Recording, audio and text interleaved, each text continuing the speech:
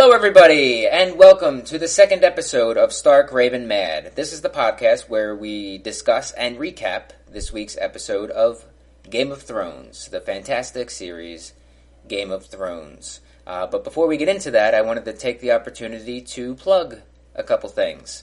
If you are in the Philadelphia area, you can catch this week, April 11th, 12th, and 13th, the Sideshow Musical Review. That's a show that I directed that I'm also in and produce, I guess. Wearing a lot of hats. And it's a musical review, exactly what it says. There are songs from Broadway, songs from classic rock, songs from the 50s. There's songs from the 90s. It's all centered around the theme of love. And there's a bunch of different things that happen. Some of it's a little bit more cabaret style. Some of it's a little more performed.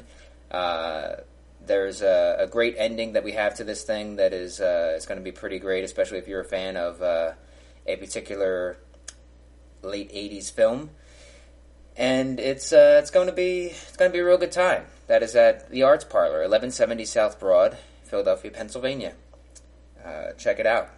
The Sideshow Musical Review, which also has one of our panelists, if I may call them that, Corinne Wells.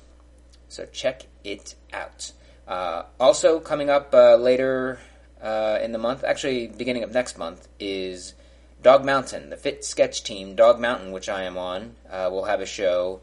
I believe it is May 2nd and 3rd and 9th and 10th, if I'm not mistaken. I'm pretty sure it's 2nd and 3rd, 9th and 10th.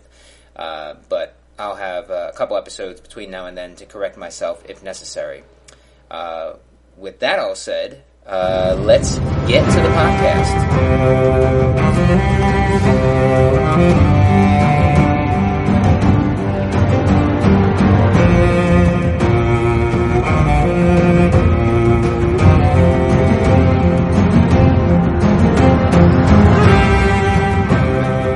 You ready? All right. Well, we are back with the second episode of Stark Raven Mad. I am your host, Mike Marbach, and joining me again this week is Andrew Stanton. Hello, Andrew. What's up, Mike? How's it going? Were you asking? Yes, I was asking. It's going.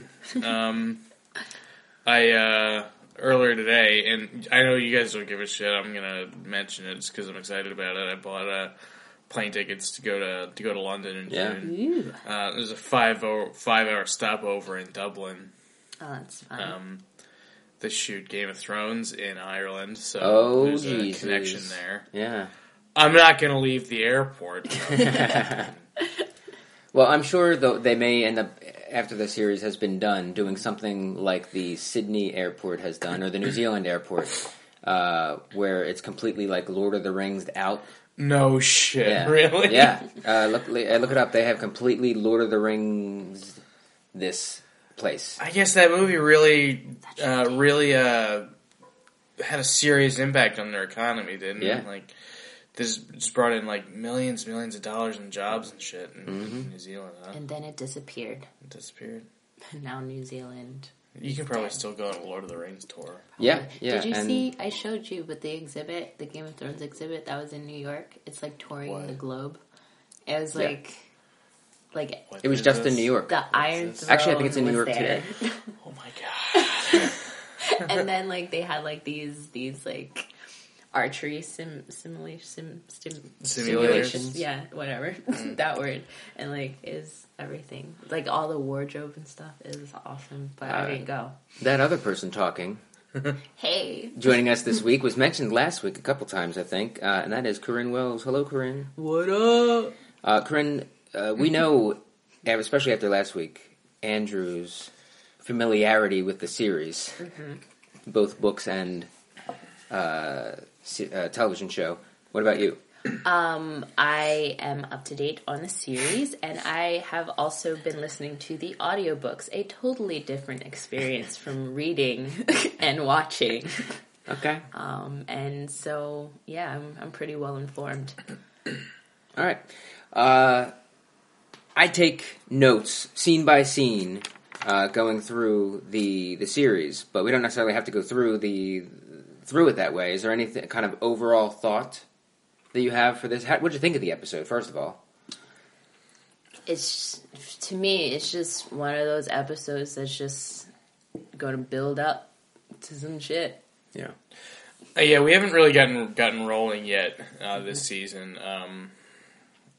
It was the same with last episode, of course. It's more catching up with people's stories and sort of setting the table for where they're going to go. I think, particularly with Jamie and Brienne's story, I think it just got going at the end here. Yeah. Their story is about to take a really huge turn, and we're about to see like a lot of stuff about more so Jamie. I think a lot. We're going to just see a lot of why he is the way he is, and I'm sorry I cut you off. No, that's fine. I mean, I said a lot last week, and like just his relationships with his family and just how he feels about certain things. I feel like we're about to see that shit unfold. And I'm that sword fight scene. Mm-hmm. That's one of my favorite in the audiobooks. It was one of my favorite things to listen to because it's just like Jamie's mental thought is like, this bitch gonna try to fight me, and she's not even really about it. But then she starts to overpower him, and like hearing that and hearing him like slowly start to gain more respect for her is really interesting. Yeah, I mean he's completely defined by his martial prowess and his sword play, and he's renowned worldwide for it. Right. And even though he is shackled. He's still, vastly more skilled than most anyone that he could come across, and the fact that Brienne is going toe to toe with him is huge. Yeah, I think like in the books, like they said, like the only person that was kind of better than him was Rhaegar.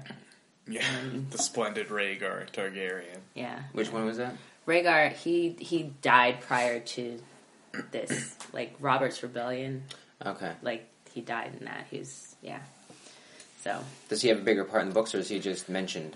Rhaegar is mentioned very frequently in the books. He's important. Yeah. He's, I think we should talk more about him in a little bit, but he's a hugely important figure, especially for Daenerys and for Robert. Obviously, we don't see Robert anymore, but in the very first episode,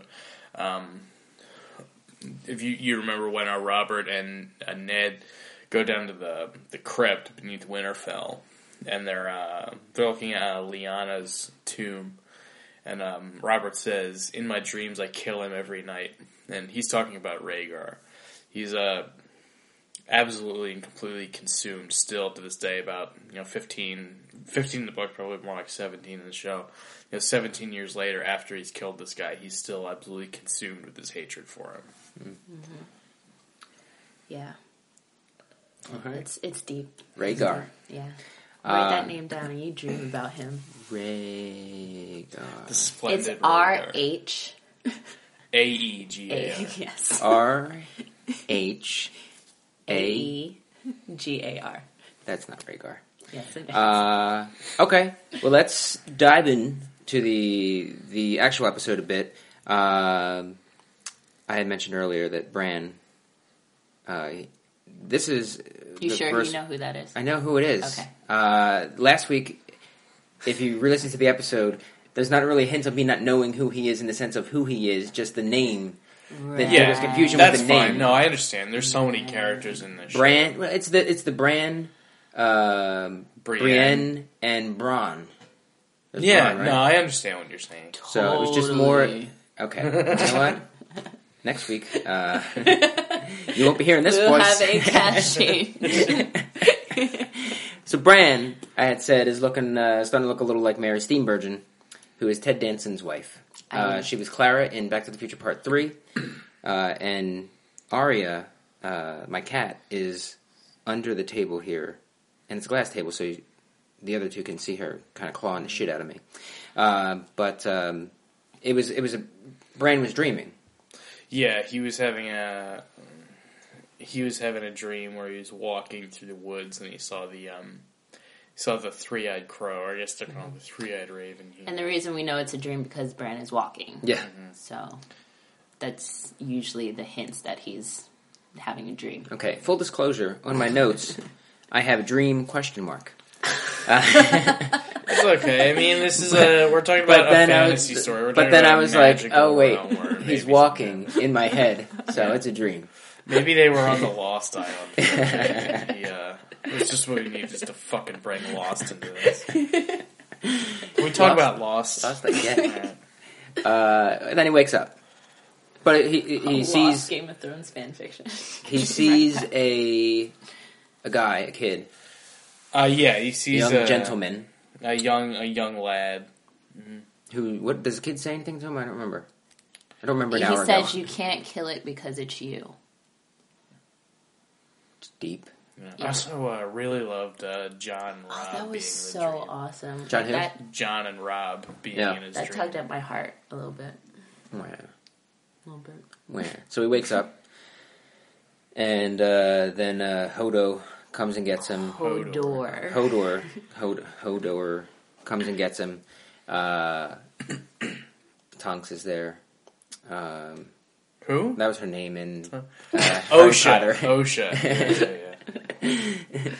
Yeah. But Hodor only speaks in his name. Yeah, yes. Hodor has some sort of mental deficiency. And he's also huge. And he's huge, yeah. He's like a human Pokemon in the sense that he can only say the name of the thing that he is. Actually, this is mentioned very briefly, but Pokemon? ITV, we learned that Hodor is in the books. For anybody joining in now, he shortens in the books to ITV. Well, I'm hoping it just kind of joins the vernacular. ITAB is in the audiobooks. ITAB. In the ITV, it's revealed that Hodor is not actually Hodor's name. That's just the word that he says. Oh. That's just the word that he says, so people call him Hodor. Oh, like Gollum. Yeah, kinda. Yeah. His name is like Walder or something. But for some unknown reason, he can only say the word Hodor, so that's become his name. Okay. In the audiobooks, the accent is like so, like, I think the guy that reads it, I think he's like, I don't think he's British. I think he's like Welsh or something. I don't know what he is, but he's like Hodor. The Hodor dialogue in the books is really great. Like, Hodor said Hodor.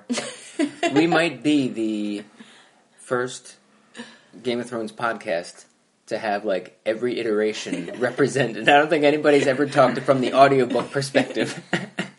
It is. It's a different experience. There's also the claymation cartoon perspective. You know, that in the first episode, Hodor's voice is like, there's like an effect on his voice, and then they drop that like the second episode. Yeah, I don't remember that. No, if you watch the first episode, he's like Hodor, like some really really deep like digitally altered voice. Yeah, in this episode, he was just very like Hodor. Yeah. By the second episode, they also seem to get rid of his beard. It's like first episode, he has a much deeper voice than he has a beard. His beard was his vocal changer.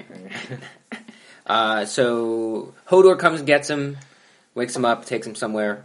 Then we go to Robb at where were they? He's still at Harrenhal. Yeah.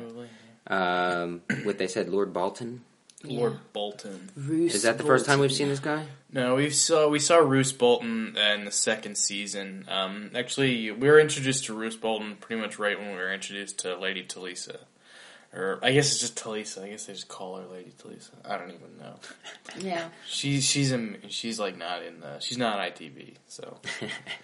She's replaced... No, she's not ITAB either. No, she's she replaces a different character. Like, all the stuff that she does is a different character. But okay. So, I guess her name is Talisa. If you remember that episode of the second season where Robb is walking around observing the aftermath of a battle, and she saws the guy's foot off. The dude who's with Rob, who's telling him about, he says something like, the high road is very honorable, but you'll have a hard time marching your army up it. That's Roose Bolton. Okay. I was a little upset at the casting of Roose Bolton because ITAB, he's a very, in my mind, he reminds me of Tywin, but a little bit, creepier. If Tywin and Dracula had babies, that would be Roose Bolton to me. Yeah, I also pictured him as looking a lot more like I pictured Tywin. Yeah. But paler. Yes. Skinnier. Yeah. Sunken, really, kind of pale and just, eyes. a softer voice, but, still, I don't know. Still commanding. They talk about how, not to be how he speaks really softly. Mm-hmm. He almost whispers. Yeah. Yeah. Just kind of commands people's attention that way, because you have to strain to hear him. Yeah. Yeah. ITAB, he's more like... Lord Stark. Get old. It's so old. I like ITAB, though. Alright, I'll stop. Sorry. Don't stop. Let's wait until it gets old. And Rob pulls Catelyn aside, and I think, you can correct me if I'm wrong, but this is the first time she's really hearing, because up until this point, she's wondered, she didn't know what was happening with Winterfell or her kids, right? Yeah. So he breaks the news that shit went down, and she doesn't take it too well. Yeah. Correct me if I'm wrong, but I the way that Rob explained it, there was some confusion as to the fate of Bran and Rickon, but in the books, was there they thought they were dead? They pretty much knew, I'm doing air quotes right now, they knew that Bran and Rickon were dead. Okay. Were those the ones that were burned? Yeah, Bran and Rickon are the two little Stark boys. Yeah. Bran, of course, is the paralyzed one. Right, yeah. And Rickon is the littlest Stark. Okay, right, yeah. But who were the ones that were... They were just some neighborhood kids. Okay, just some... Yeah, the two kids who they burned were orphans. Yeah. They were from some earlier episode, too. Some lord comes to... Because when Bran is, Lord of Winterfell for a bit, some lord comes to him and is bitching and whining about how he doesn't have anybody to... rebuild his holdfast or something. Mm-hmm. So Bran gives him two orphan boys. Mm-hmm. I only picked up on that from listening to the commentary track on the DVD. Yeah. So it was a pretty subtle connection, I guess. In this episode, it seemed like every time they would mention somebody, the next scene would have that person. So in this case, it was Theon. Theon came next. Greyjoy. Yeah. And we find him being tied up and tortured. That kind of sucks. Well, for him. I guess he was asking for it. Yeah. Yeah. I mean, but I'm sorry. Go ahead.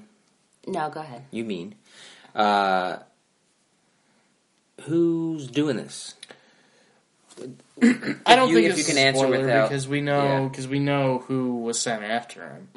Mm-hmm. Roose Bolton. For those of us who may not remember, who was sent after him? What's that? Who was sent after him? Roose Bolton told Rob that he would send his bastard after him. Ramsay. Yeah. No. Roose Bolton has a bastard son named Ramsay Snow. Right now Theon is in the dungeon of the Dreadfort, which is where the Boltons live, and he's being tortured. The Boltons' sigil, if you notice, is the Flayed Man, which is, a guy with all his skin cut off. Gross. Yeah. The Boltons have a history of flaying their enemies, of skinning them. And to have it as a sigil is weird, but they're weird people. Yeah, ITV, their colors their color is pink. Like their flags are pink, and Roose Bolton has pink clothing on. I guess it doesn't look cool enough for the show. Yeah, I'm gonna change it to black. Pink doesn't go well. We go to Brienne or Brienne. Mm-hmm. Is it Brienne or Brienne? Brienne. And Jaime.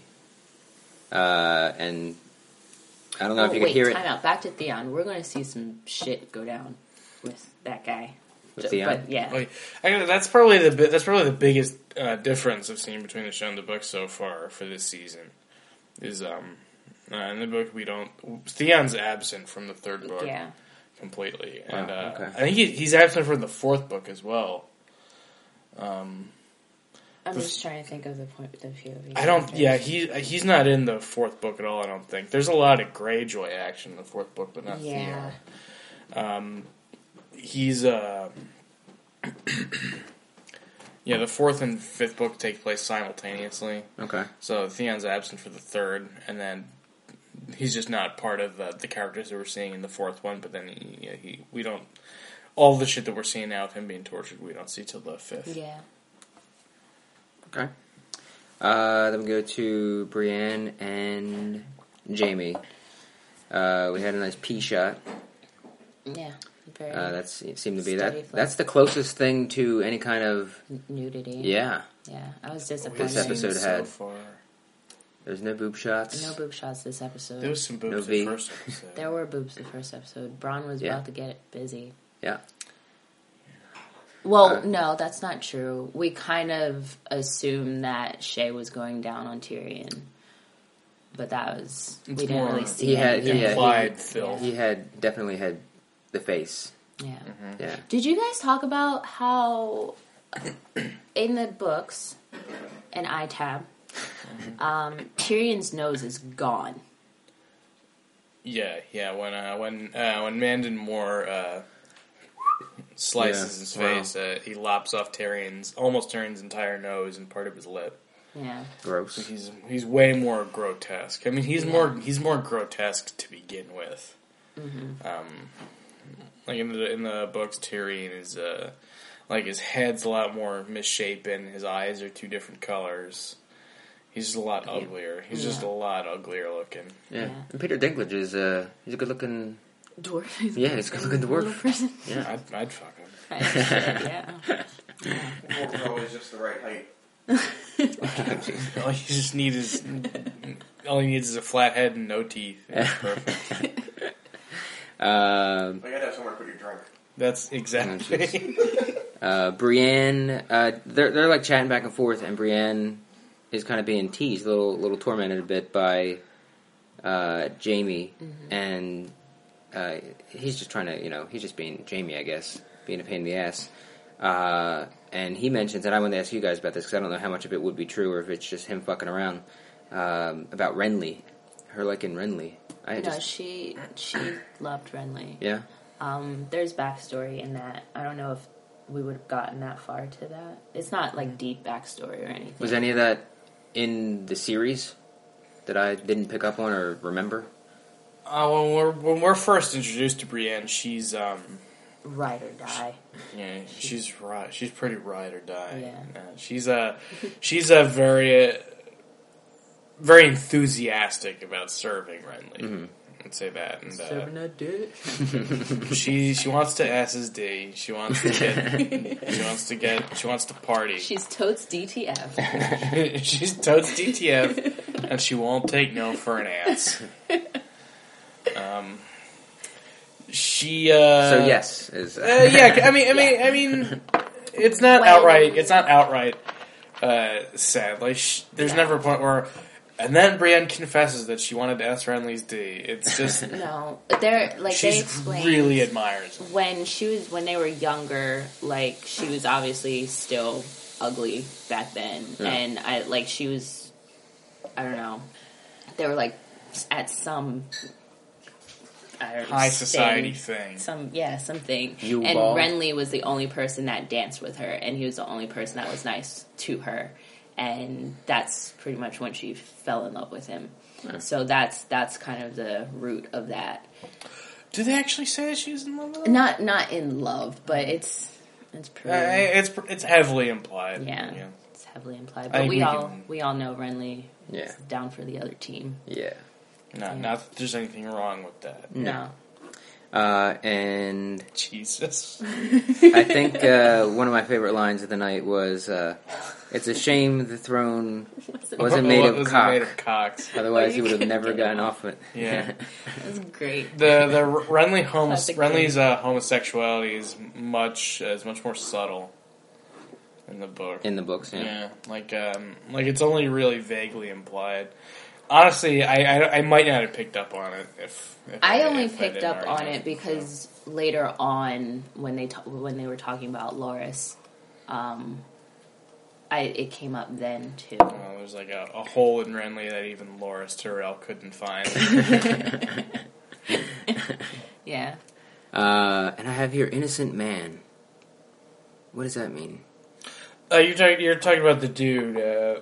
There's an old Brienne and Jaime saw. The old innocent man. Yeah. On the road. Which comes to bite them in the ass. Yeah. Later down the road. Yeah, because Jaime suggests that they kill him. Uh-huh. And she. What's that? Off that sucker. Yeah.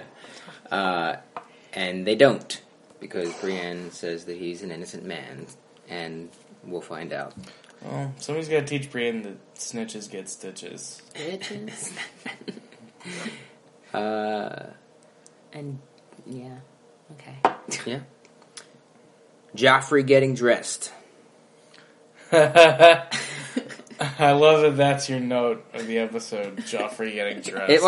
It's just the scene. I feel like that was the name of that scene. Joffrey getting dressed. I actually read somewhere that was originally the title of this episode. Joffrey getting dressed. It was originally an hour-long montage with Joffrey trying on outfits. No more flowers. To medieval Pretty Woman version. Yeah. With like a harpsichord. Sharp-dressed lad. I just feel like every episode is just, like, with every scene with Joffrey is just trying to remind us, like we need it, that Joffrey is just a fucking piece of poop. Mm-hmm. He's a little fart knocker. Yeah. Fuck that kid. Fuck that. He's getting dressed. Doesn't like flowers. Cersei is kind of chatting him up during this. And she's kind of pushing the idea of, what's her name, Marjorie? Marjorie. Kind of like pushing Marjorie on him, just like, hey, what about her? You know what? We talked a little bit last week about the dinner scene with Marjorie and Cersei and Loras and Joffrey. And I didn't really know what to make of it then. And I rewatched the episode this morning, and I've been thinking a lot more about it.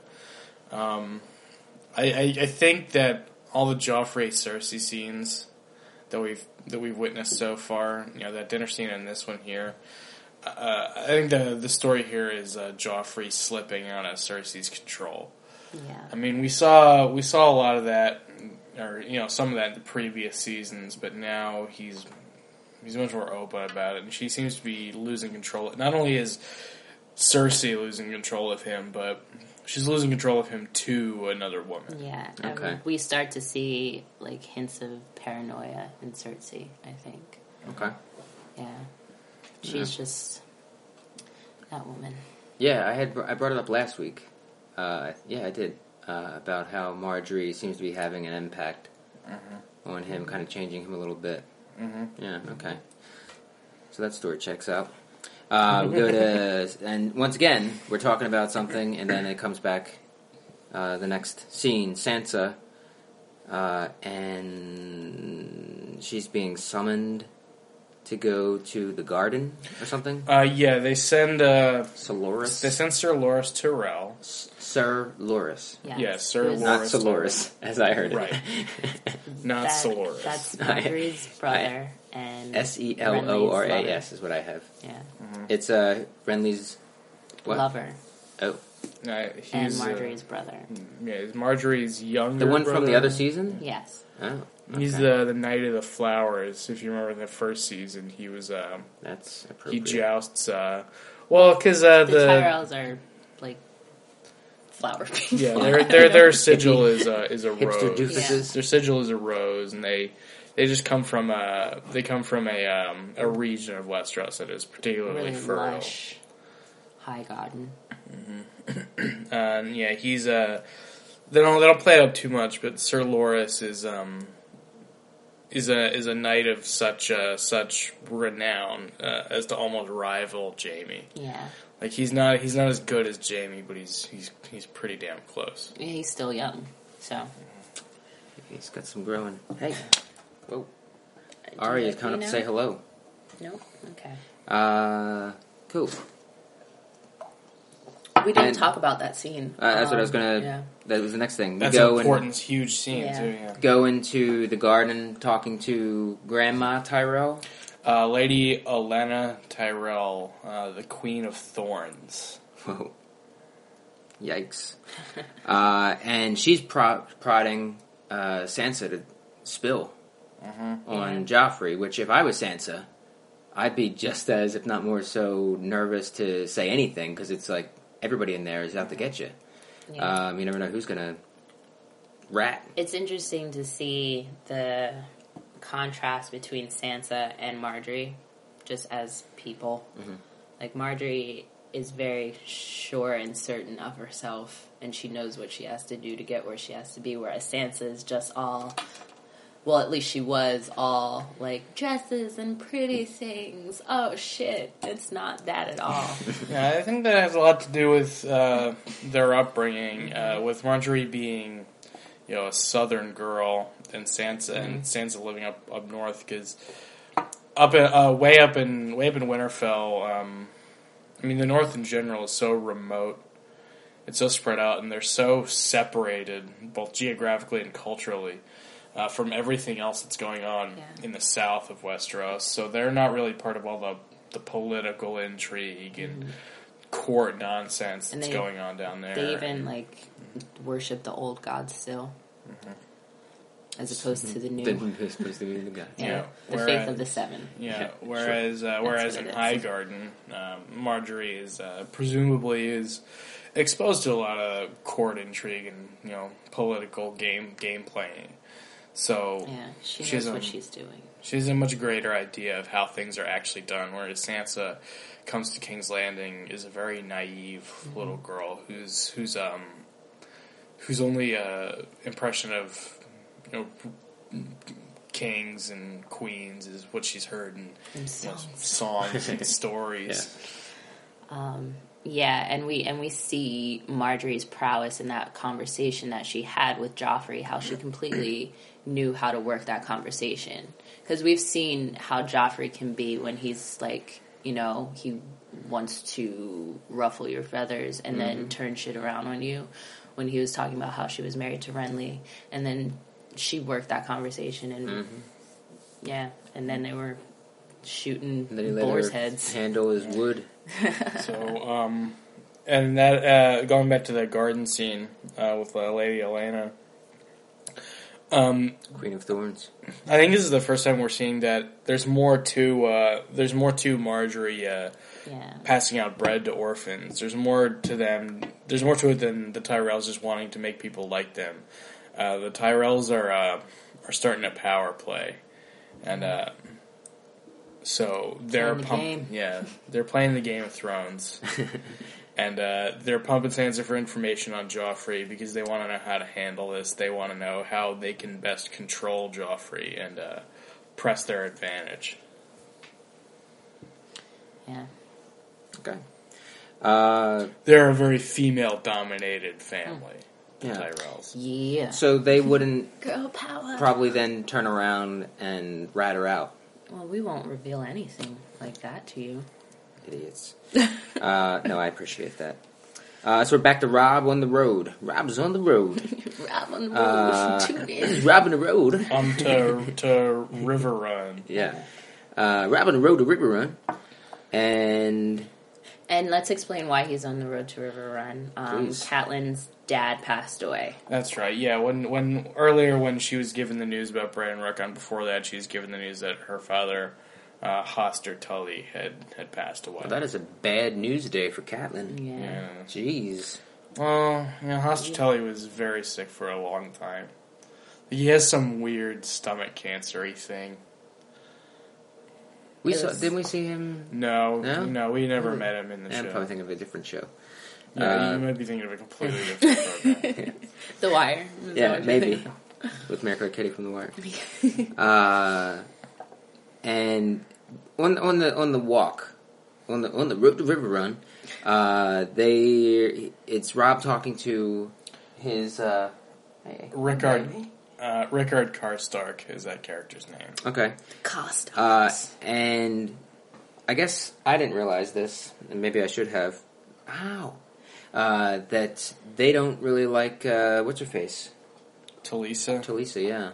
It's not so much that they don't like her; it's they don't like the fact that since Rob married her, a lot of Rob's bannermen consider the war to be lost. Yeah. They even said as much. We lost the war the day you married her. Mm-hmm. Why? Do the Watchers know why? They don't know why. Yeah, they touched on it because we knew that Rob, that as part of the bargain to cross the twins is that Rob was promised to one of Walder Frey's daughters. We remember Walder Frey is the Lord of the Crossing. There's 2 castles on either side of the river connected by a bridge, and the Lord of the crossing is Lord Walder Frey. He has some 20-something true-born sons, then countless other bastards and grandchildren and great-grandchildren. This guy has a huge family, and he's some 90 years old. He's pretty much in the business of arranging marriages for his kids and grandkids. Okay. So that's kind of the toll he exacts on Rob. And so not only do the Freys let Rob and his army cross the bridge, but they also reinforce them. Mm-hmm. So not only is this a host of northern men, there's also a lot of Frey men in there. And then when Rob marries Talisa, that is a huge insult to the Freys, and mad disrespectful. I don't know what the current lingo is for insulting someone. I don't know what the cool phrasing is for that. But it happened. And people are fucking pissed. Yeah. And so the Freys aren't really on their side anymore. Mm-hmm.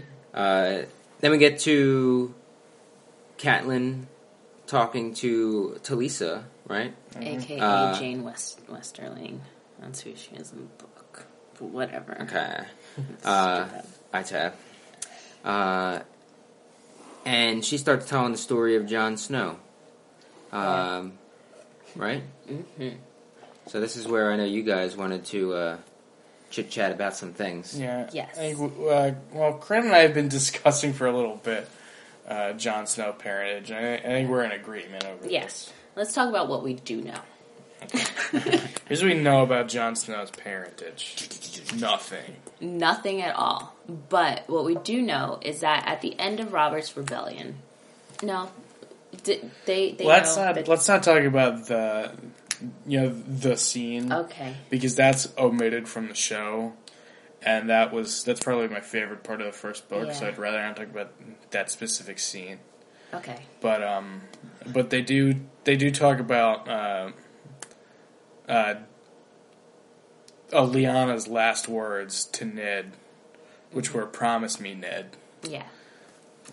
And about Ned's unknown promise to his sister Lyanna. Yeah. Now Lyanna, we can explain what Robert's Rebellion was about, right? Mm-hmm. Okay, the whole reason why shit hit the fan was because Rhaegar Targaryen, who was married at the time. Yeah, Rhaegar was married to Princess Elia of Dorne. Yeah, to a Dornish woman.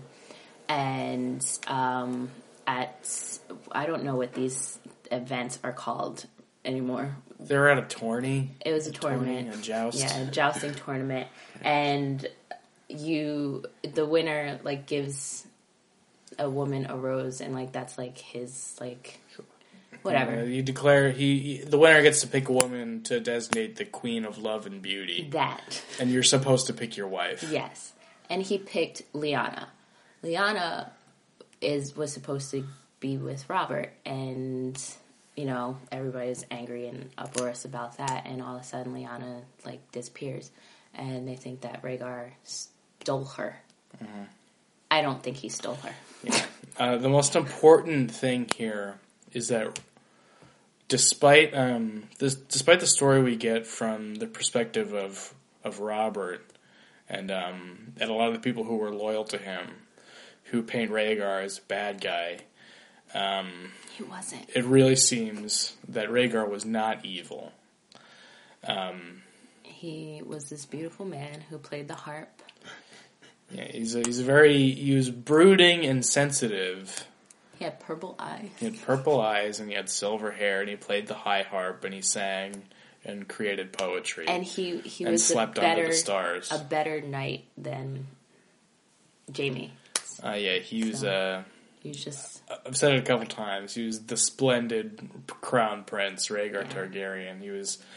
The best way I can put it is if you've read any Tolkien, the way that Tolkien describes every goddamn elf in the whole thing, that's Rhaegar Targaryen. He's perfect and he's graceful. Mm-hmm. And he's very, very handsome. So handsome. In my mind, he is, anyway. He's handsome in my mind, too. Yeah.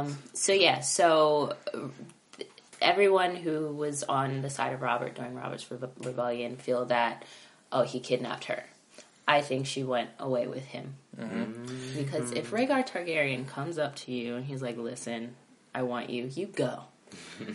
Yeah, you go. And plus, Robert talks about how in love with Lyanna he was, like how they were in love. But I mean, she grew up in Winterfell, and he grew up in Storm's End and the Vale, and presumably wouldn't have had much time around her.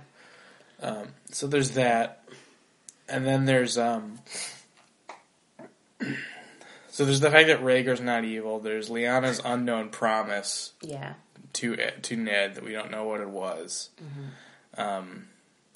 There's a scene in the first book where Robert is kind of grilling Ned about Jon, about his parentage, I guess.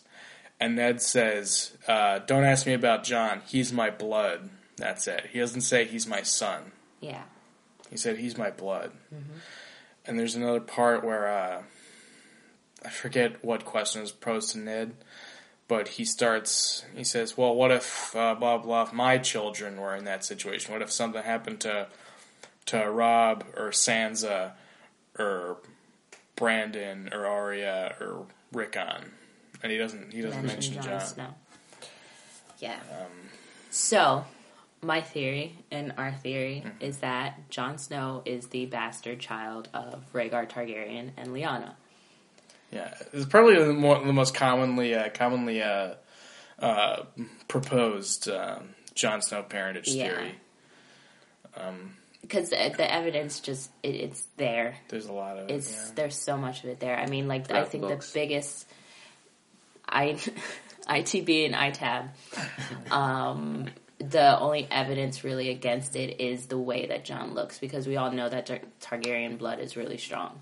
And Jon doesn't look Targaryen at all, but I feel like Stark blood is really strong too. He does look very much like a Stark, and with the exception of Arya, all of the other Stark children have a lot of Tully in them. Mm-hmm. Like they all have kind of reddish hair, and they look like Catelyn.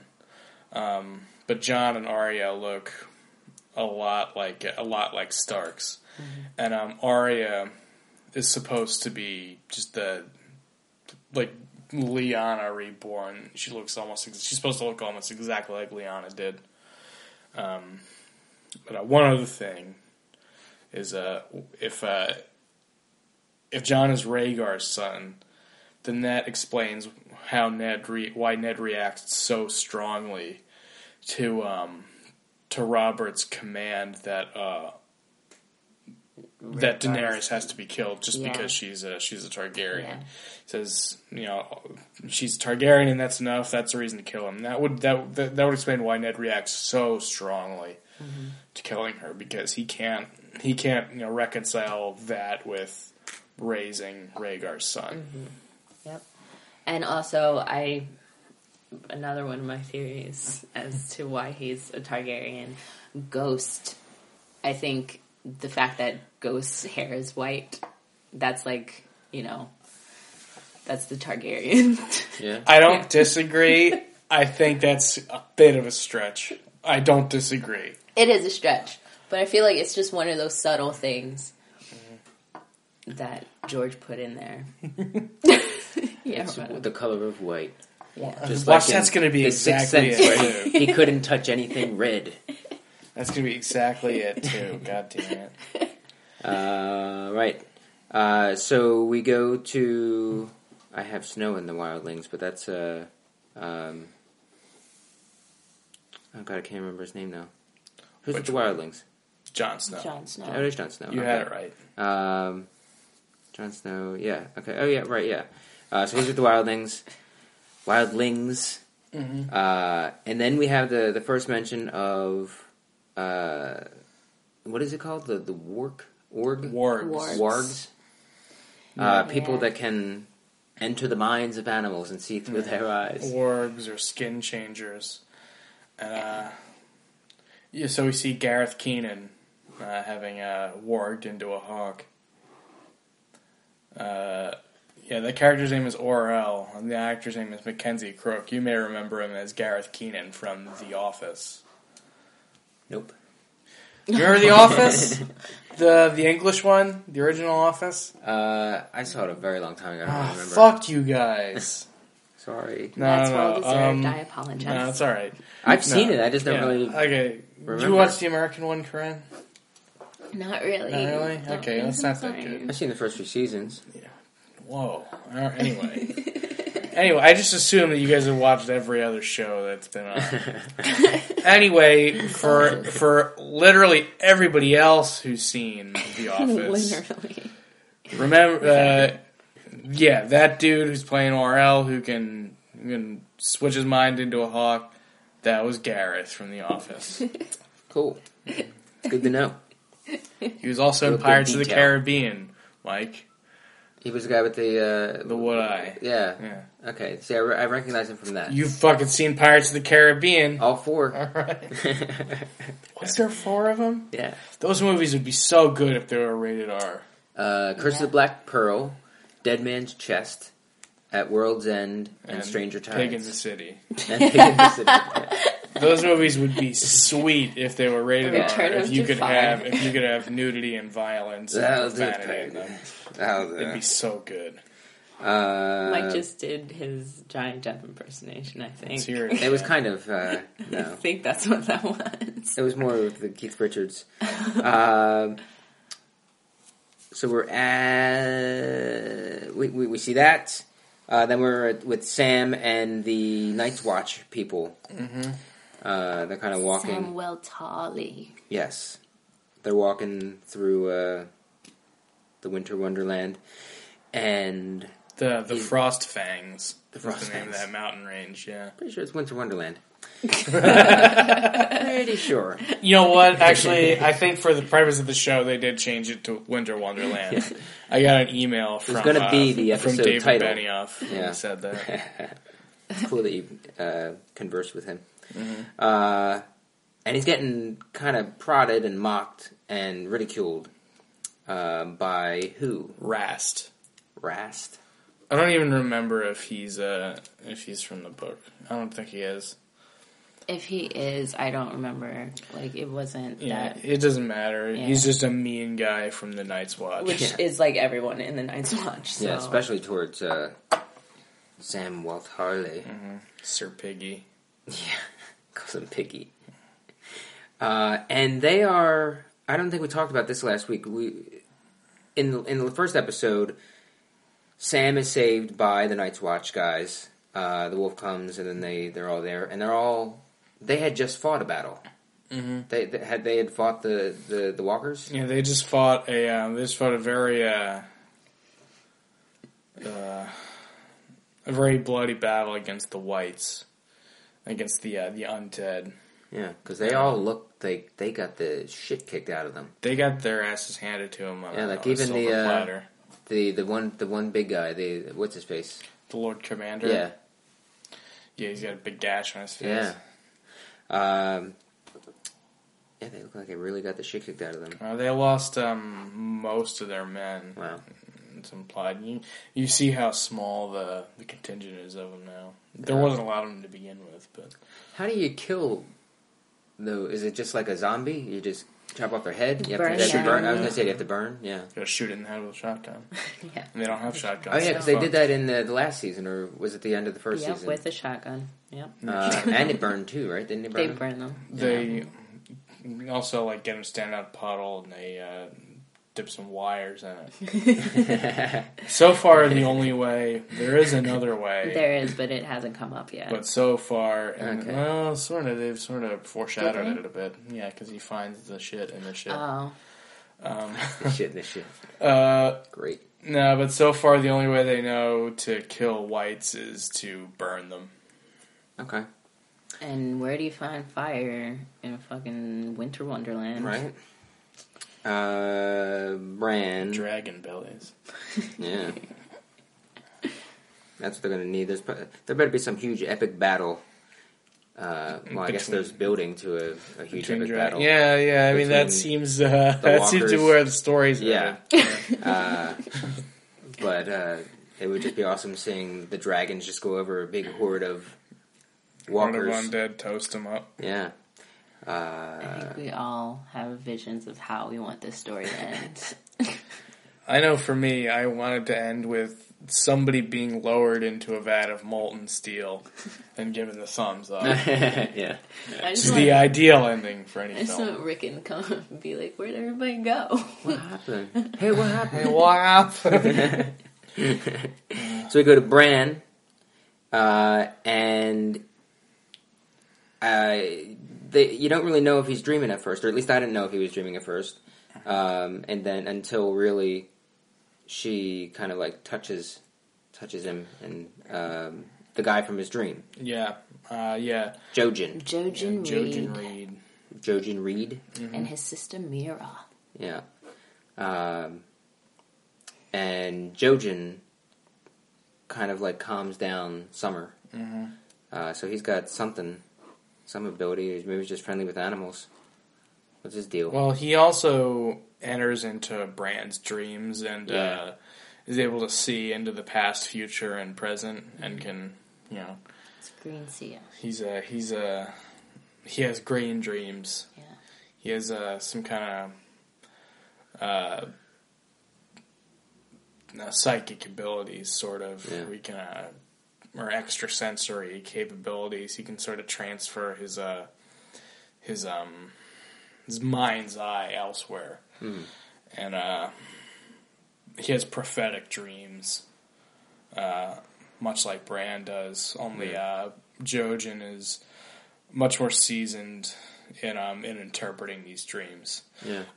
Mira and Jojen Reed are actually introduced much sooner in the book. They come in the second book, and they're present at Winterfell when Theon and his men attack. Bran has a dream before, and they touch on it. They hint at it a little bit in the show. But Bran has a dream where the ocean spills over the walls of Winterfell and everyone drowns. And Jojen is kind of very morose in the interpretation of the dream, and he tells him that a lot of people are going to die, and of course the ocean Does floating over the walls of Winterfell is it's a metaphor for death from the sea. Yeah. The Greyjoys. Right. Yeah. And then Mira's just good with a frog spear. Yeah. And Bran is. I don't know how much of this he's shown through the series, but he can kind of control Summer. Well, that's another thing. The relationship that the Starks have with their direwolves is like they all can do that.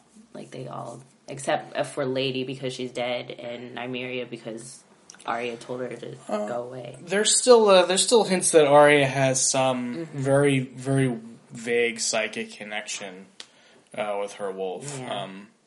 I don't think we ever get anything specific about Robb being able to do it with Grey Wind. I think it's not specific, but you can tell like in battle like really. how they explain like how they just go. And Shaggy Dog is Rickens, and he really mirrors Rickens' attitudes. That's really the wolf's name? Well, Rickens 3, and they all name their own wolves. So Rickon being a little boy names it Shaggy Dog. Yes. Yeah. Well, all Rickon does is watch Disney tapes. The remake, all day, so. No, he names it Shaggy Dog. They touch on what a stupid goddamn name it is. But he's a little kid. What are you going to do? What are you going to do? So Bran tells, psychically, Summer to go watch. Who ran away? I didn't even notice. That's the little boy ran away? Rickon. Yeah. Rickon just running around because he's a little kid. Kid. And he tells Summer to go protect. Yeah. When Bran enters Summer's consciousness, he's not necessarily controlling him. You know, he asking nicely. Yeah, when Bran dreams, he's seeing through Summer's eyes, and at this time he can't do it willingly, and he doesn't necessarily control Summer. He's just sort of along for the ride. He's just like, oh, this is fun. Okay. Oh, you're ripping like something being John shreds. Malkovich. That's nice. It's exactly like being John Malkovich. Actually, this entire series is based off of being John Malkovich. Being Summer. He's along for the ride, and he also has her senses as well, or his senses as well, because he tastes what he eats and stuff like that. Cool. Yeah. So when Summer kills an animal and eats it, no, Bran seems to like it. Yeah, he's like, "Oh, that's badass. I'm running first of all." Like, he's running. There is a scene. There's a deleted scene where Summer eats some cat shit. Yeah. I'm gonna go ahead and admit that that's not real. Yeah, I think I caught on pretty quick. Some Katie Crunchies. That's a piece of cat shit that's covered in cat litter. Oh, really? Then we see our first glimpse, our first check-in with Arya, right? Yeah. Mm-hmm. My kitty. No, she's been around. And Arya's getting... everybody is getting ridiculed for their decisions throughout this episode, as well they should, I guess. But the one guy is saying you could have killed any three people. You could have named anybody. You could have named Tywin, Joffrey. Yeah, and any three people, and you could have ended this war. But which is then really the good story point. would be but exactly. But yeah, well, let's acknowledge that Gendry is pretty fucking naive if he thinks that the death of Joffrey and Tywin will just end the war. Yeah. It was the death of the king that started it. Yeah. Mm-hmm. Yeah. That's true. So he's just like, it's not like somebody's gonna kill Joffrey and then, he's not the king anymore, so yeah, it would help though. It wouldn't arguably, I guess. Yeah, it would. Well, it would just create another power vacuum because the next person in line to be king is Prince Tommen, who's like 4. The baby king. Mm-hmm. The three people that she had killed. The tickler. Yeah. Sir Amory Lorch. The guy that was on the door. Was that the third? Which guy that was on the door? When they were going to leave. She spends her third death. There's her third kill on escaping Harrenhal in general. He just kills a bunch of guards. Yeah. Okay. Then they're found by a group. Thoros of Myr. Thoros of Myr. And when he announced who he was and from what he was from, there was an audible from both of you. The Brotherhood without banners. Mm-hmm. What's the deal? They're like, they're not bad and they're not good either. They're without banners. Yeah. They have no allegiance. Yeah. They fight for themselves. But I feel like good and bad is... They fight for the people who nobody fights for. Yes. The people whose, villages get ransacked because of war. They're like the Guardian Angels. Yeah, except they're pretty, they're... Some of them pretty shitty people. Vigilantes. Yeah. Yeah, they're a lot like that. They're like a kind of guerrilla army... Mm-hmm. the secret guerrilla army in service to the people as a whole. So a prevalent theme in this whole story is that the people the small folk, as they're called, get a lot of really bear the brunt of these wars between lords, and it really doesn't make a difference to them, you know. Yeah. Like that dude we saw earlier who was just leading his wagon through the woods, and who, you know, Jamie's like, we should kill him. You know, that doesn't make one bit of difference in that guy's life, who sits in the castle, who he pays his taxes to. It doesn't make a difference to him if Aerys Targaryen is a king, or if Robert Baratheon is a king, or if Joffrey is a king, or if Stannis is a king. It doesn't make one lick of difference in that guy's life. Yeah. And that's true of all these, all the small folk. And they're the ones who suffer the most in a war. And the whole idea behind the Brotherhood Without Banners is that somebody's going to fight for them, and is going to protect them against all these roving armies who are, you know, burning their crops and taking their houses and raping their women. Yeah, they don't care if you're lion or wolf, like because it's the concept of good and evil. I guess in any story, especially this one, is blurred because, like, granted, we like the Starks a lot. Who's to say Robb is going to be a better king? Who's to say everyone that's fighting for him and all those people that he's, you know, going to promise these lands to and stuff. Well, Robb's already shown himself to be a fairly incompetent king. Yeah, exactly. Who can't keep his dick in his pants. Can't keep his dick in his pants, and he can't because he sort of values honor to a fault. Mm.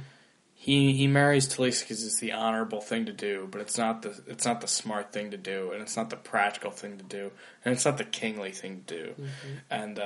And Ned was the same way. Ned was all about what's the honorable and right thing. And the Lannisters are the opposite of that. The Lannisters are what is the shrewd thing to do. Yeah. And they are the Slytherin. Yeah, exactly. And the Starks would be the Gryffindors. Well, then you have an issue with the Gryffindor lion. Yeah. Not that I'm a Harry Potter fan. Now we're on. I don't like Harry Potter. Let's put that on the record. I don't dislike Harry Potter, but I'm not a Harry Potter. You have no banner. Yeah. Tyrion, talking about some girl that he screwed. Who were they talking about?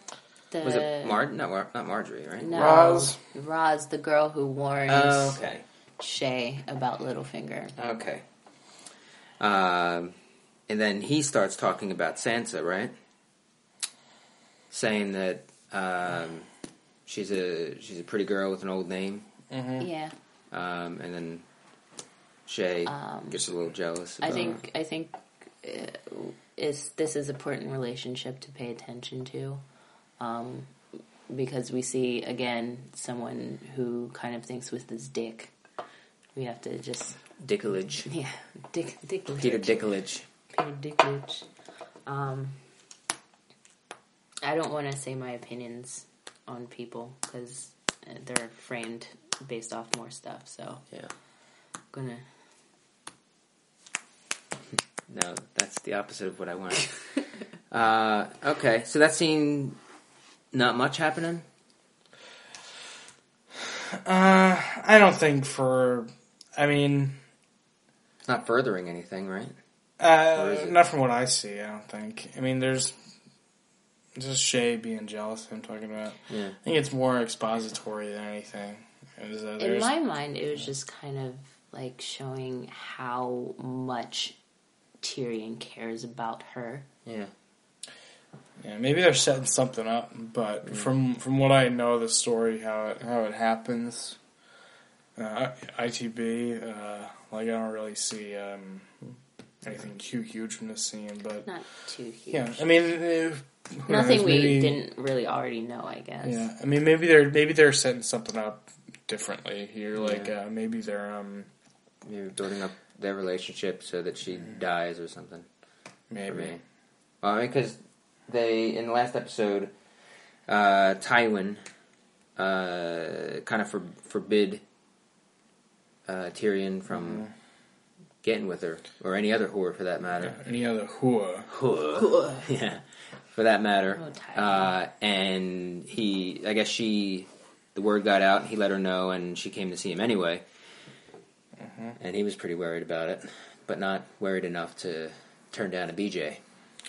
No, that actress used to do hardcore porn. Did you know that? Are you serious? Yeah.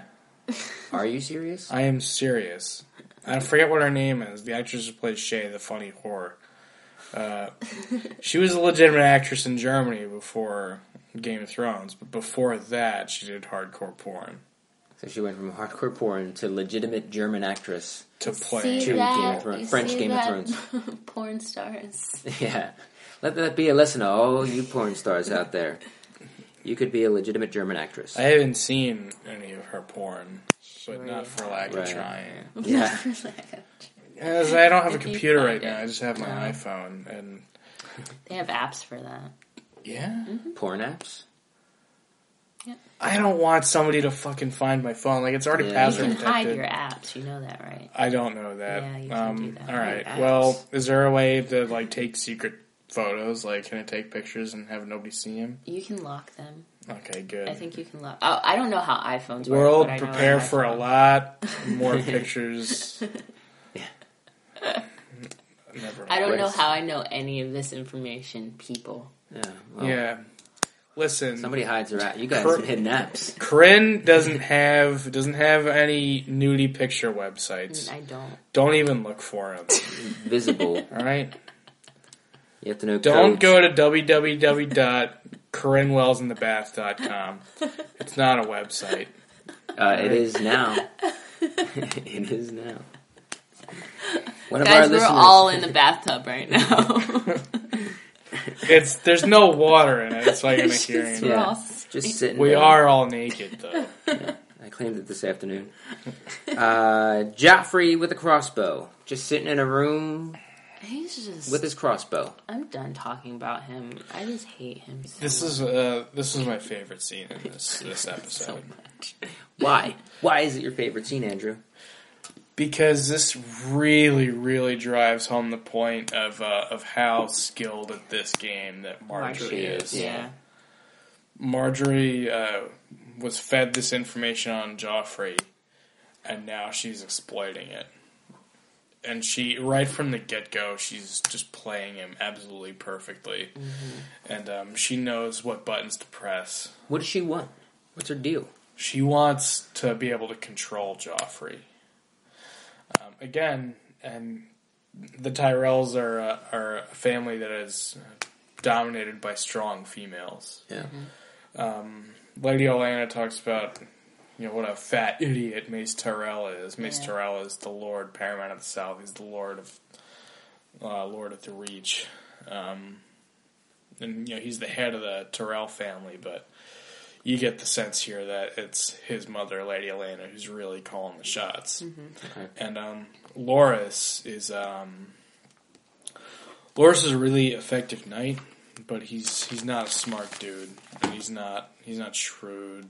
He's not really part of the game or anything. He lost the love of his life, and he's going to be a petulant little bitch about it. Yeah, but he does his biggest role is that of Marjorie's game piece. Yeah, because Marjorie controls him. Yeah, he does what Marjorie says.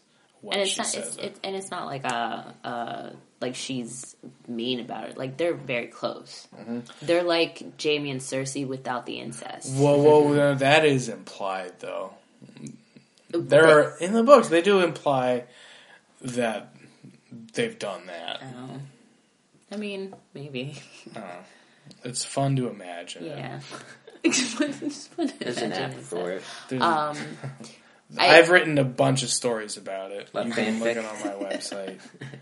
www.andrewstantoninthebathtub.com. Yeah. /Game of Thrones. /Game of Thrones fanfic. I've created my own character in it. I've done that for Sailor Moon. I've created my own. I do that for everything I watch ever. I'll tell you about my Breaking Bad character later. I gotta hear it. With Marjorie, we see exactly what she wants in the second season. She wants to be the queen. She says that pretty much. Like, I think that is. She says that word for word. Yeah. I want to be the queen. Yes. I gotta rewatch this show. Okay. Yeah, I've watched it like I watched it like I gotta rewatch the show. Do you have the? I'll give. They're all on demand. I have HBO Go. I can. HBO Go. That's right. HBO Go. So good. Go watch 6 Feet Under as well. Yeah. That's on there. But and yeah, we see that playing out in this season, and it's interesting to have a queen regent and another girl who wants to be a queen. No, enough with the clicking. Sorry. Theon, we're back to Theon being tortured in gruesome ways. Somebody asking him, why did you take Winterfell? Mm-hmm. Just repeatedly, why did you take Winterfell? I don't really know what's happening. They're torturing him. Oh, okay. That's I got it. Okay, I got you. They're just torturing him to be torturous. Yeah, okay. Do they know why he did? I mean, he's pretty much said, I'll tell you anything. He doesn't have any real deep reason for it. They're just torturing him because Theon that's what they do. he's just a good example of one of those emotionally fucked up characters. Like, he gets taken away at a young age. His dad pretty much doesn't respect him. Mm-hmm. And he tried to hit on his sister, and she was just like, bitch. Yeah, Theon is a bastard in the truest sense, is in almost the truest sense of the word. He's raised by the Starks, but he's not one of theirs, and he is a Greyjoy, but he's not one of theirs either. Yeah. Poor Theon. Mm-hmm. He's really gotten an unfair shake in life. He really has. Theon didn't ask to be taken to Winterfell as a boy. He didn't ask for any of that, and it's really unfair what's happened to Theon. Yeah, and you wish that he were smarter in how he does things, but he's not. So, yeah. Theon's placed in a really difficult situation, and he makes a shitty decision. Yeah, makes a series of shitty decisions, but it's a decision I feel like anybody would make. Do you either defend the people that raised you, or defend the people that you want to love you and take you back? It's one of those. Tough call. Yeah. I would say raised and loved. Nobody loved him. That's the point. Yeah, well, I feel like raised and I feel like Eddard kind of did. All right. Okay. I'll. And Robb did. Yeah, but I mean, they also didn't let him forget that he was their hostage. You know what I mean? They didn't allow him to forget that, hey, if your father acts up, you're dead. Yeah. You know? And he says this, he says it, and he has this whole impassioned speech about how fucked that is to be reminded of how lucky you are to be these people's prisoner. Because that's all he is. He's their prisoner, and they allow him the honorific titles that are befitting of his social standing. But he really is a prisoner because he can't. He's not free to leave Winterfell if he wants. And again, if Balon acts up, then Theon's dead. Yeah. Poor Theon. Poor Theon. Then. Okay. So maybe, destroy Winterfell. Bran, Warg. Was there another scene after Theon with Bran?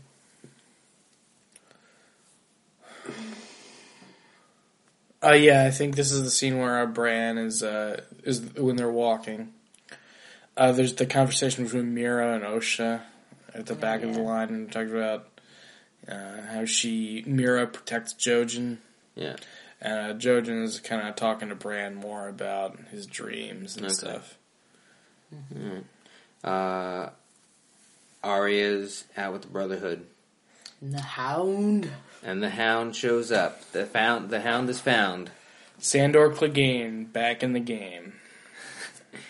And he outs Arya. Stark bitch. Yeah. Yeah, she's like a 9-year-old girl, man. Yeah. What do you say? What in the 7... Hells are you doing with the Stark bitch? Yeah. So for me, I don't know how that impacts things. Obviously, I don't think it would be good. But I think that they'd probably do what they could to protect her. Well, Arya now has value to them. Yeah. Right. That's what's important here. Yeah. She has value, and they're not necessarily on the side of the Starks. Mm-hmm. But at least she's now just not out amongst, it's not just the three of them anymore. Mm-hmm.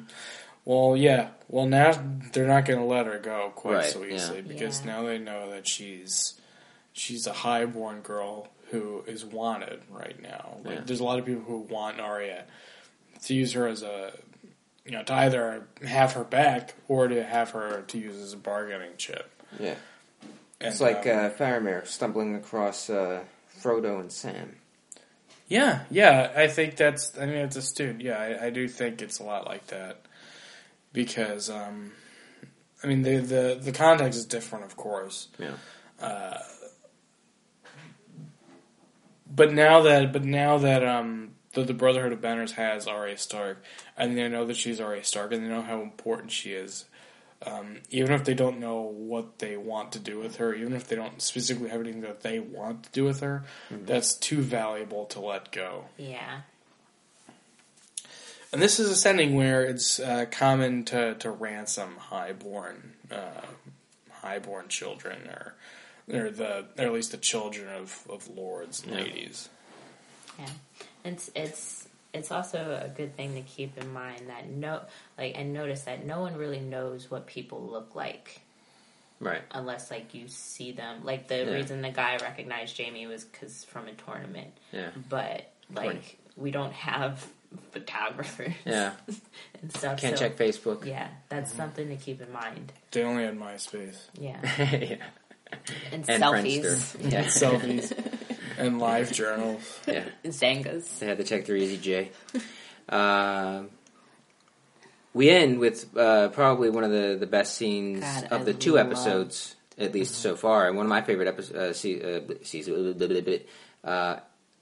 scenes of the last 2 seasons, even. And that is Bran and Jaime. They're discussing when they're going to... Brienne and Jaime are going to... You wrote Bran. I did. There's a lot of Bran, Brienne. In iTab, it's pronounced Brienne. Brienne? Yeah. Okay. Not here. I'm going to start saying in real life. IRL. In real life? Wait a minute. It's a show. You should say OTV. OTS. Well, when these events were really happening in history. Yeah. Did you guys see that South Park episode where Mr. Garrison was teaching Westeros history?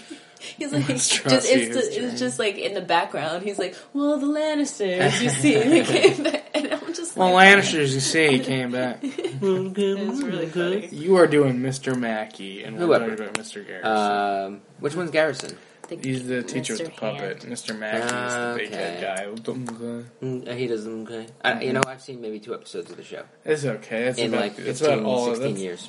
That's about all the South Park you need to watch. Yeah. Guys, South Park has been on for almost 20 years. Do you think about that? Sandlot turns 20 years old this week. This week. That is did that pop up on some calendar for you? No, I think someone wrote an article on BuzzFeed or something. You wrote named Corinne Wells. Corinne Wells on thebathtop.com. You can read.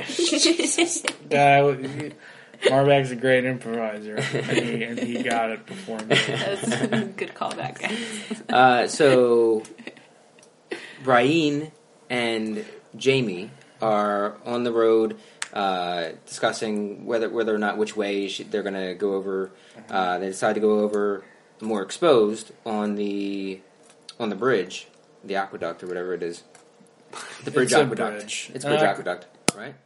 I don't know if it's an aqueduct because an aqueduct transports water. Yeah. What is that? You're thinking of a viaduct. Viaduct. And a viaduct is like a bridge that does not span water. What? Boom. So like an overpass over the turnpike, for example, is a viaduct. You know Okay. what I mean? An aqueduct. Maybe there's somebody who knows about bridges and shit, and I'm totally wrong. But as I understand it, a viaduct spans so that's spans just a gap. Just a regular bridge. Yeah, so this is just a bridge. I don't know enough to It's refute an arch that. bridge. It's a pretty bridge. You're taking my word for it at this point. Maybe it's in I'm not- Ireland, and you can... Well, you're not going to be able to leave the airport. No, I mean, and they film in Northern Ireland. I'm going to be in that part of Ireland. Oh, jeez. So they cross the bridge. Jaime says, "Oh, I'm tired, blah, blah, blah." And steals her sword. Cuts himself loose. Mm-hmm. For the most part, But right? he's still shackled. He's still shackled, but he cuts He gets the rope. the tether, yeah. And a fight ensues. And this was already talked about a little bit here. Yeah. Corinne, you had some good shit to say about it. And that is that ITAB, seeing or hearing his thought process going through this whole thing, and he knows that he's as good as he is, and then you have somebody who's challenging him pretty evenly, maybe.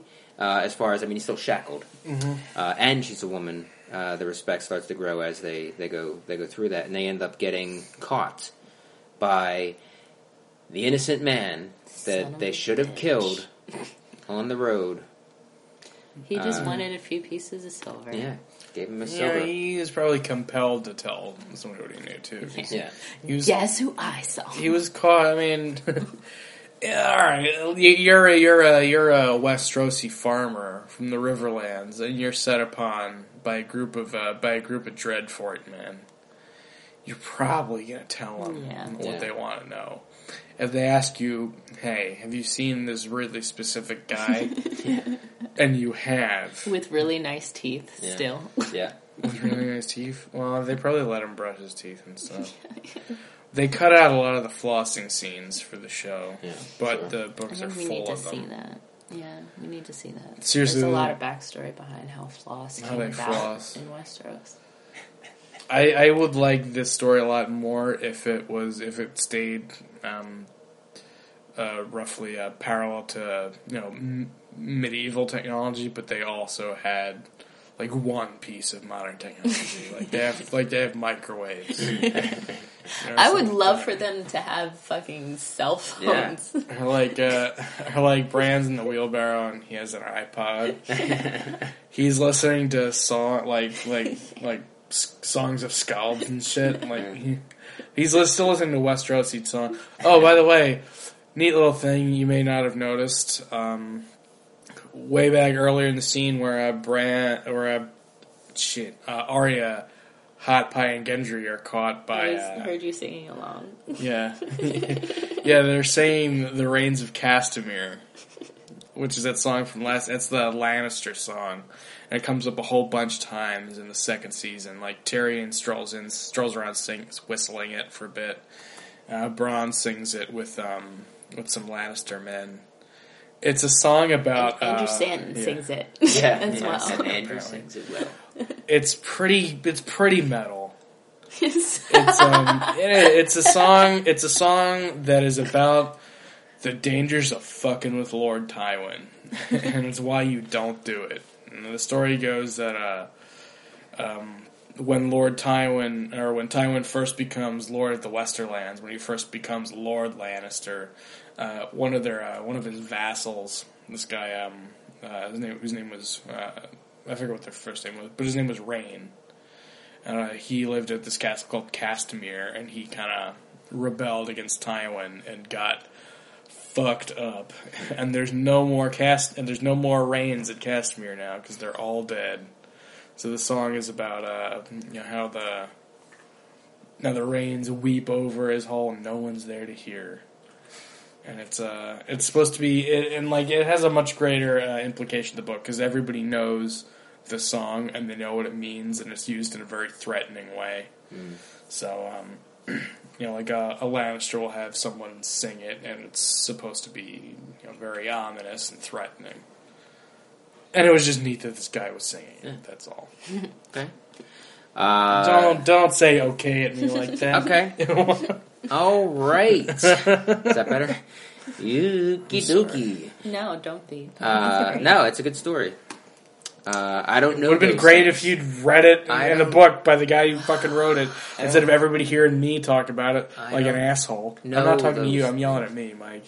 No, I'm disappointed in the way I turned out as a person. So that's the end of the episode, is them getting caught, which for me, I don't know. This is all my guessing, which is very short-sighted guessing.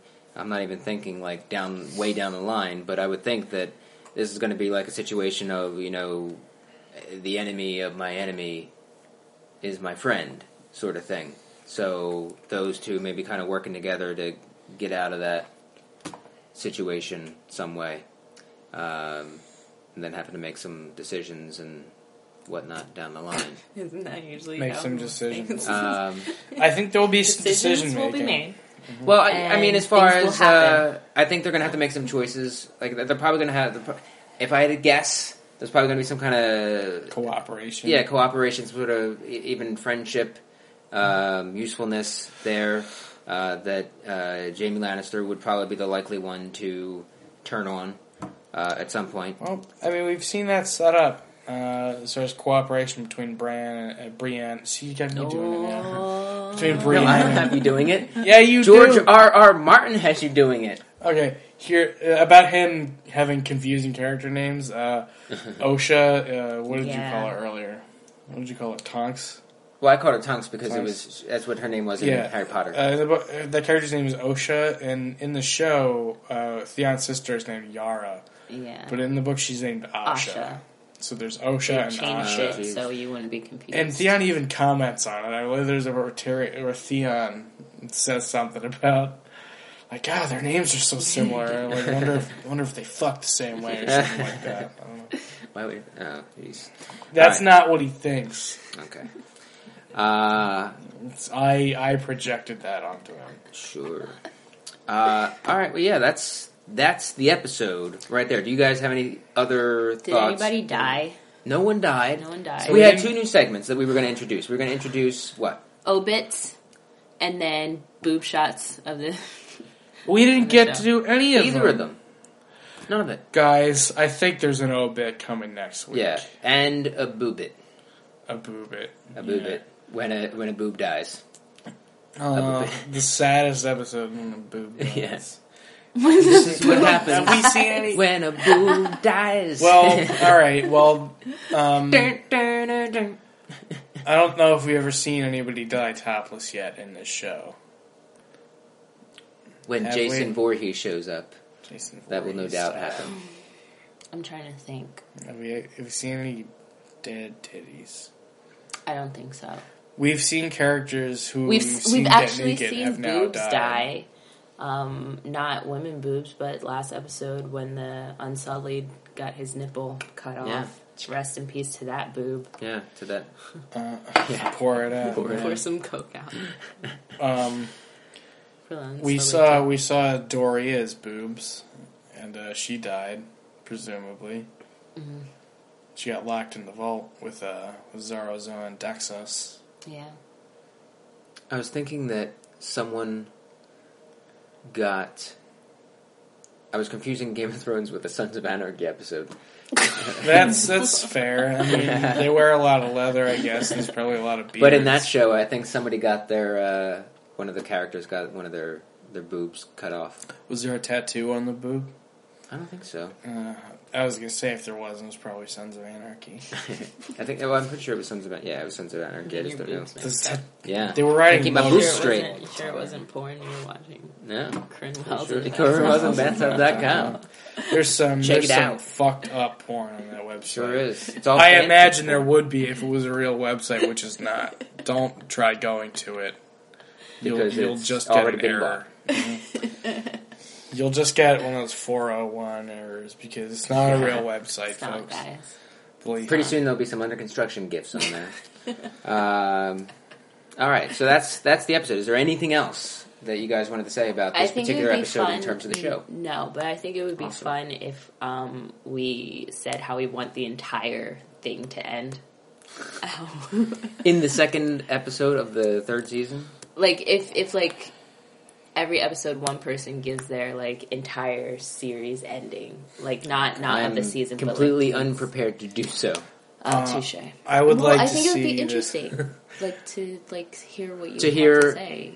A situation of how it's all going to end with no specifics of name or house. Well, I mean, you're just as equipped to predict what the ending is going to be as we are. I think. I would like to rewatch. What is it? 20 hours. Yeah. So within a day, I can do it in a day. Rewatch these series and get caught up. Kate Thompson and I watched the entire extended trilogy of Lord of the Rings in one sitting. We did. A few weeks ago. It was the day of the hurricane. Oh, yeah? Yeah. We also drank a ton of beer. That was in October, a few months ago. Yeah, it was a couple days Maybe it was a different hurricane. It's a couple hours. It was last week sometime. What day is it? But yeah, we watched the entire thing. And I had done that by myself. The extended, yes, though? Yeah, absolutely, nice. Okay. It's a lot shorter than you think, really, isn't it? The extendeds? Yeah. Like, when I watched the entire extended trilogy, I felt like it was going to be a lot longer than it turned out to be. You know what I mean? Yeah. Never mind. Whatever. Yes. I'm aware. Kate Thompson, speaking of her, I was talking to her the other day. You have to bring her down one week. I will. If you don't want to... No, I will. No, I'm cool. I'm cool with bringing Kate with me wherever I'm going. A few people have also expressed some interest in joining in. We'll talk about it off the podcast. Yeah.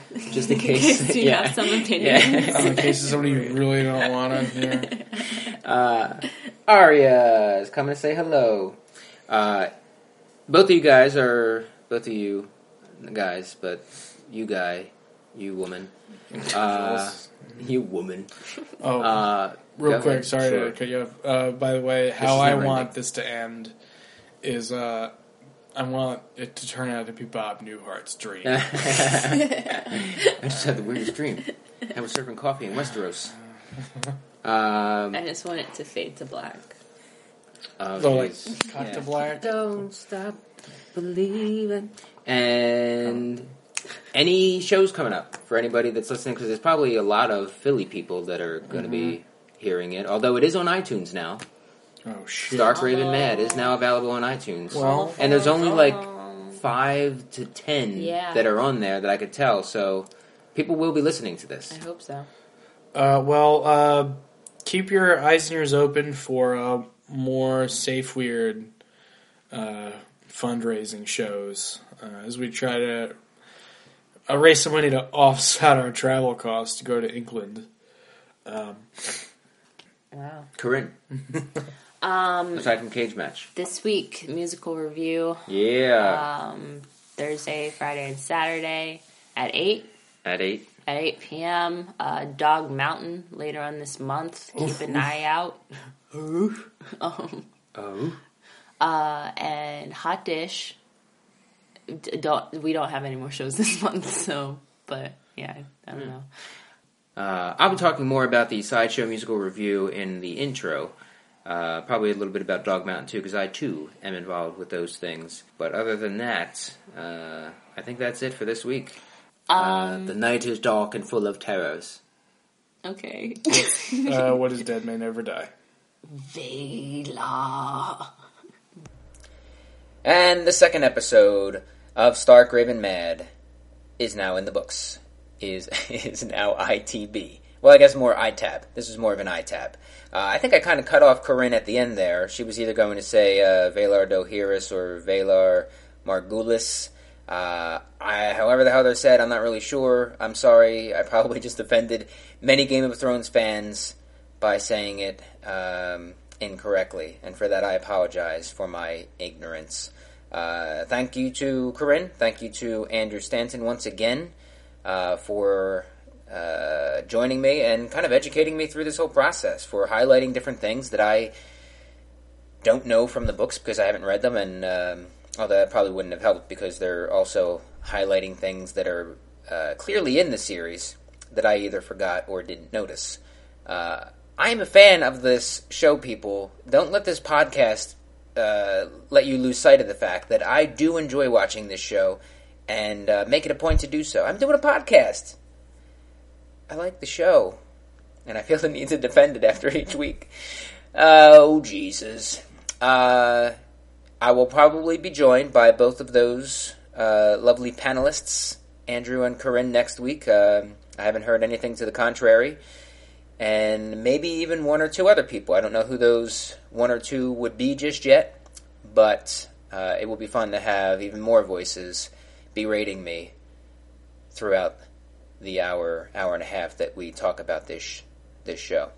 So thank you, and rate us on iTunes and pass the word. Pass the word. Pass the word. Get the word out about the podcast. I think it's very informative. I think it's a lot of fun, and we'll only get more fun as we are able to add different segments and more people.